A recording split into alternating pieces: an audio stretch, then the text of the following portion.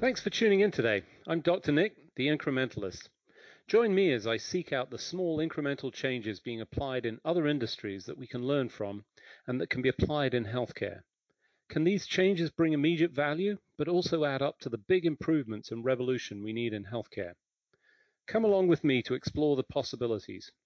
My innovative guests from around the globe have used small incremental improvements to achieve their moonshot. And today, I'm delighted to be joined by Dror. He is the Chief Executive Officer of Magentiq. Dror, thanks for joining me today. Thank you so much, Nick. Thank you for having me today. So, if you would, tell us a little bit about your background, how you arrived at this point. We'll get into some of the details of Magentiq, but before we do, what's your story to this point in your career? Yeah, thank you so much. So I have a PhD in the applied mathematics and computer science, and before I had the Master of Science and Bachelor in electrical engineering, with a focus on what was called then computer vision, stuff like that, which is now called artificial intelligence. And then I have more than 30 years of experience, in the industry, in technological companies, and about 25 years of them in the medical device companies. So I worked with companies who operate like Johnson & Johnson. I worked in startup that was purchased by St. Jude Medical. So I have experience in this area. And after some years, in this almost 20 years, I've decided that I would like to found and to establish something by myself. It took me some time. I had my own company, which was a consulting company. I looked for something that will have, an unmet need, a technological challenge, and also a business case. And in 2014, I found that reducing the miss rate in the colonoscopy test actually answers to the three main criteria which I have. Fantastic. So lots of experience in sort of building vision intelligence, background in that, obviously in healthcare and doing some of those kind of activities. You ended up on colonoscopy. It's everybody's favorite term and activity to get engaged in. We continue to struggle to get people to actually undergo screening that saves lives. Colon cancer is still a major killer in this country and certainly around the world. Yet we can prevent it, but we've got to find it and find it early, and colonoscopy is one of the ways of doing it. Tell us a little bit about the background to how you got here with Magentiq, and what the story was in sort of creating that. Was that existing technology? Did you create it? What was the process? Okay, so as I said, in 2014, it was an unmet need. Like, it was known that colonoscopy test is the gold standard for screening and preventing colorectal cancer, but yet it was also known, according to studies that were conducted till then, that about 25% of the polyps are missed, and each miss can be critical because polyps can be dangerous or non-dangerous, and if it is dangerous, it can develop to colorectal cancer, which, as you have said, can be deadly. So it was an unmet need, and there was no technological solution for that. But what happened at that time was that the era of AI began, and it began to be practical, for use in the industry, especially a subcategory of it, which called deep learning, began to be practical, and companies began to use it in the industry. And this is what I believed in, that we can take this powerful deep learning technology and apply it in order to try to solve to reduce the miss rate of polyps. by training these models of deep learning to detect polyps and to be an additional eye which helps to the doctor to detect more polyps. So I'm right in saying you said 2014, right? That was when we started. When we established Magentiq, yeah. I'm going to say I'm casting my mind back, but I do remember the first instance of when what we talked about was a virtualization of the colonoscopy. And of course, there was huge excitement in the population because now suddenly no more bowel prep. I mean, that's the reality for most folks, that the actual procedures, relatively mundane, really very safe, but the bowel prep is quite unpleasant. I don't think it's gotten any better, at least not in my personal experience. And there was the emergence of these faster scanners. And my recollection of this historically was the first thing we saw was a virtual colonoscopy that was done using a CT, similar to the sort of CT angiograms that we see. And that was a function of speed of acquisition and movement and so forth. Was that the sort of genesis of this, or was there something that I'm missing? Yes. So I think it was really something new and something very promising, and it still is, and it has, and it still will have, its market share. I mean, no doubt about it, and it had its own advantages, as you have mentioned. I mean, no need for a bowel preparation or anesthesis. So this is. Something definitely an advantage. Yet, I think the most accurate, I think there's no doubt about it, that the most accurate test for, once again, for colorectal cancer screening and prevention is the colonoscopy test, because you have the camera in the colon close, to the tissue, and you get the best, the highest resolution and the highest quality image which the doctor can test. And more than that, if needed, if something is detected, then immediately it can be treated. Right. In contrast to these virtual tests, that if something is suspicious, then you can more talk, and then we more talk about suspicion, then the patient has to be referred to the colonoscopy test. Yeah, I mean, when we talk about screening, obviously we're talking sensitivity, specificity, and the challenge between those two, and the impossibility of getting 100% of either. I mean, you can get it, but then you essentially upset the other side of that particular coin. So finding the right test, and historically the major test was obviously the fecal occult blood. So looking for blood in the stool. Very insensitive, had all sorts of potential error rates. I know that they sort of work to find better markers or better indicators of that, but really it was a very sort of generic, unsatisfying. I think the colonoscopy has proven to be, it still is the gold standard.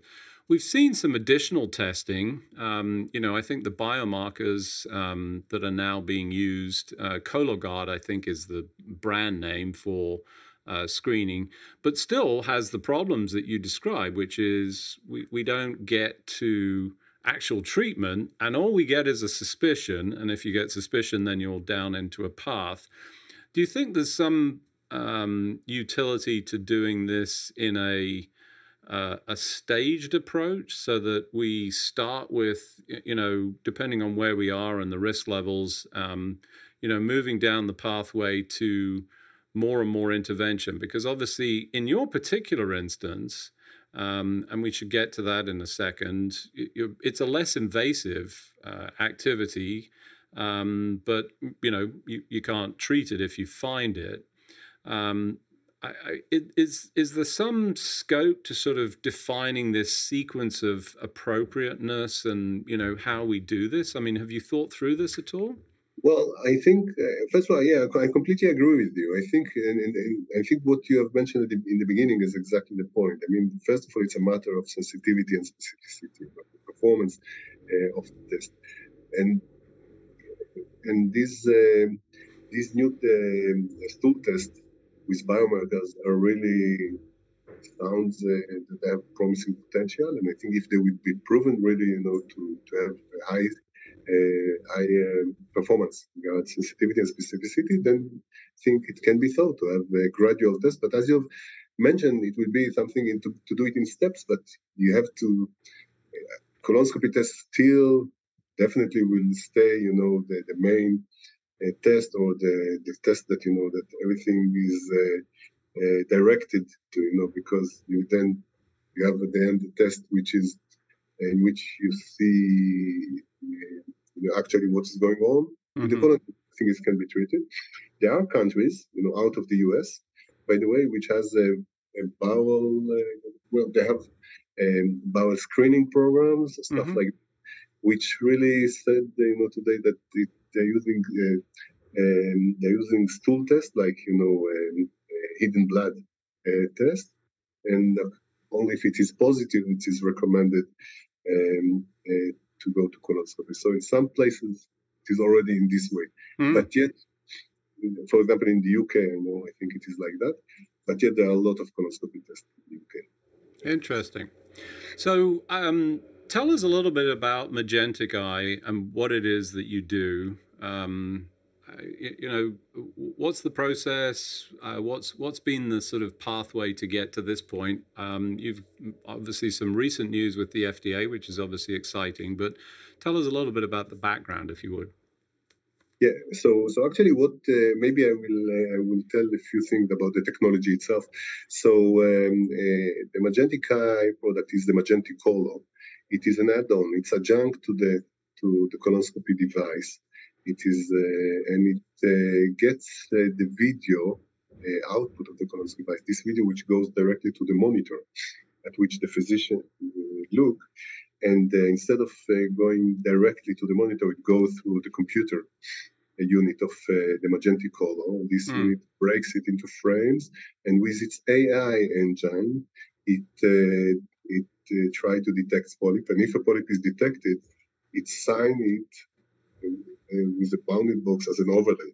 And then the video with the overlay is sent to the monitor. So in the monitor, so there is a monitor also with the video and this bounded box, which draw the attention of the physician directly to the polyp in a way that she or him cannot miss it. And this is the way it actually improves. The average adenomas. Adenoma, it's the dangerous type of polyp.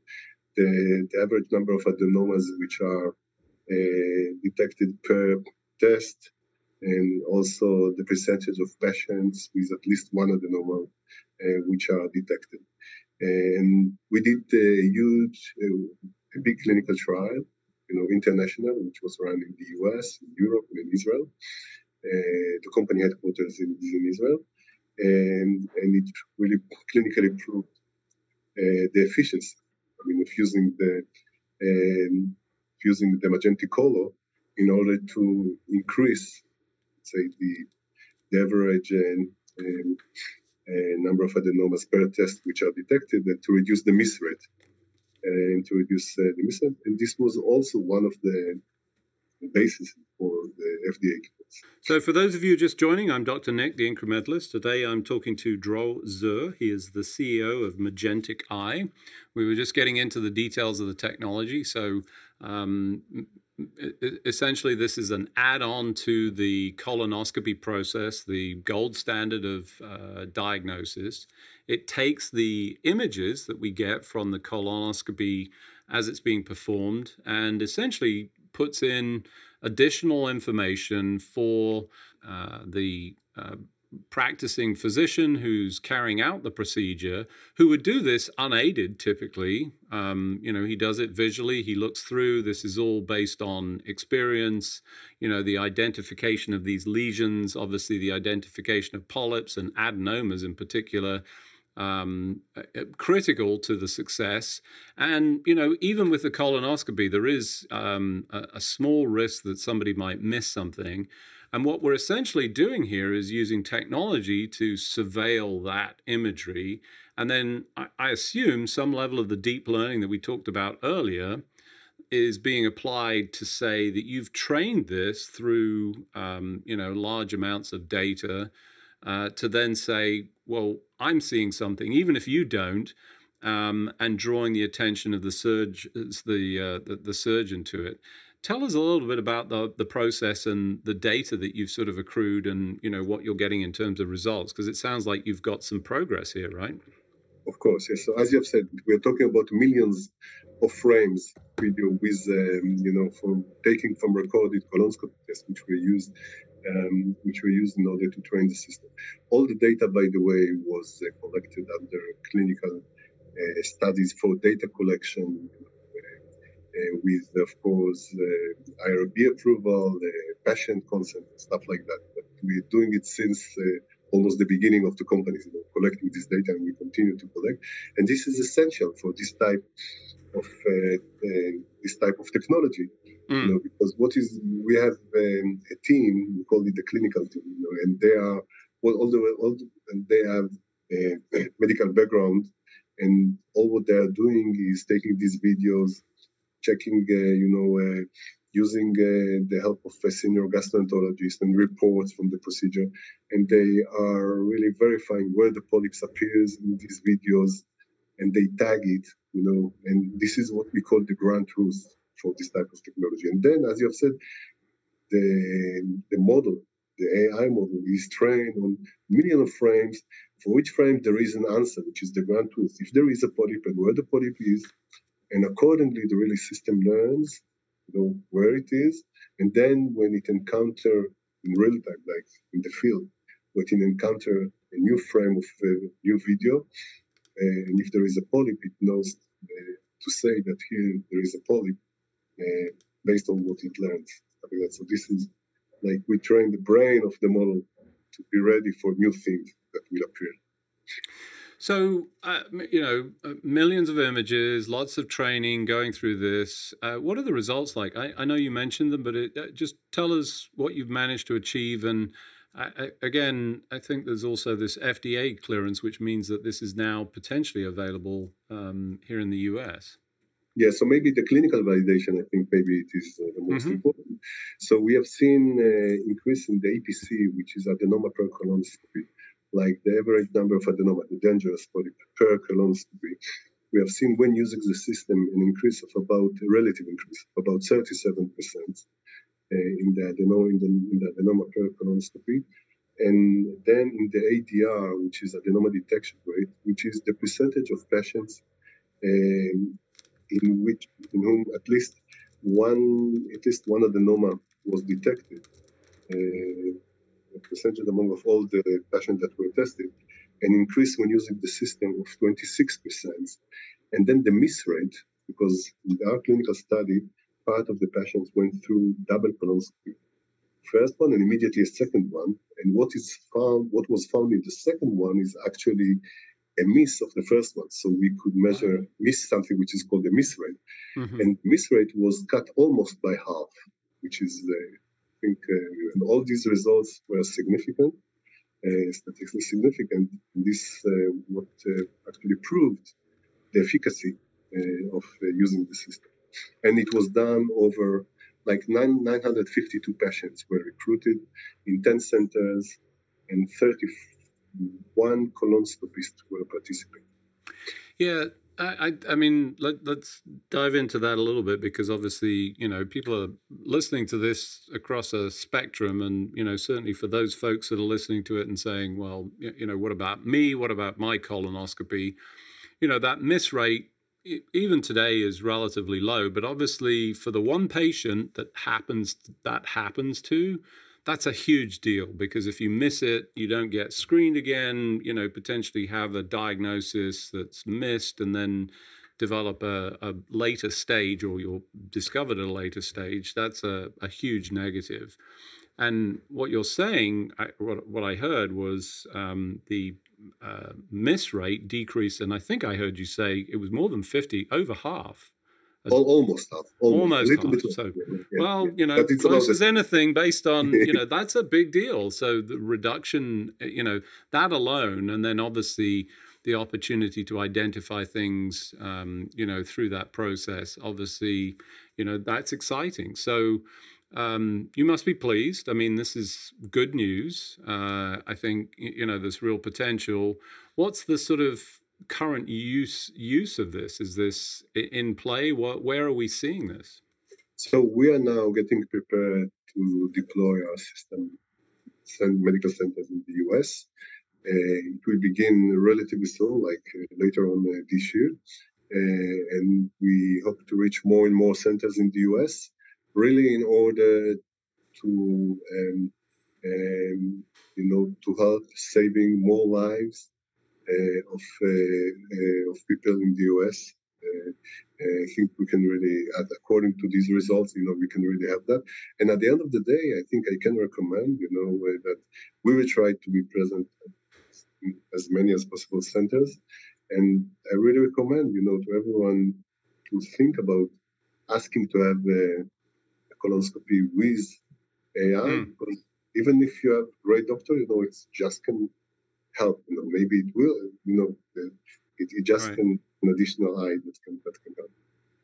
Yeah, I mean, and one of the challenges, obviously, in the US is who pays for it, and we continue to sort of struggle with this. One of the key things will be the validation of this from a billing perspective. To sort of include it. There's also, I would imagine, I mean, these things are all recorded, so surely there's some potential to actually do this retroactively and say, hey, we could take all of these recordings, even though it's being carried out. If we've seen this with radiology departments where they'll run, some background detection to say, hey, what did we miss in that process? Thoughts about that? Yeah, well, I think it's a great point that you are touching, and we had the thought about that. And actually, from our point of view, like as a company, technologically, that we are ready for that because we are running all these training that we have mentioned from the cloud. We are running many things from the cloud, and and we are actually ready, almost ready. Like it could be something almost immediate, to give this service also in offline from the cloud. I think that either, let's say, the medical center, or even if we are looking a little bit in some vision, a little bit ahead, more to the future, that the patient can get a recording and upload it to the cloud and get an additional results, from the AI that will test this video and give the report.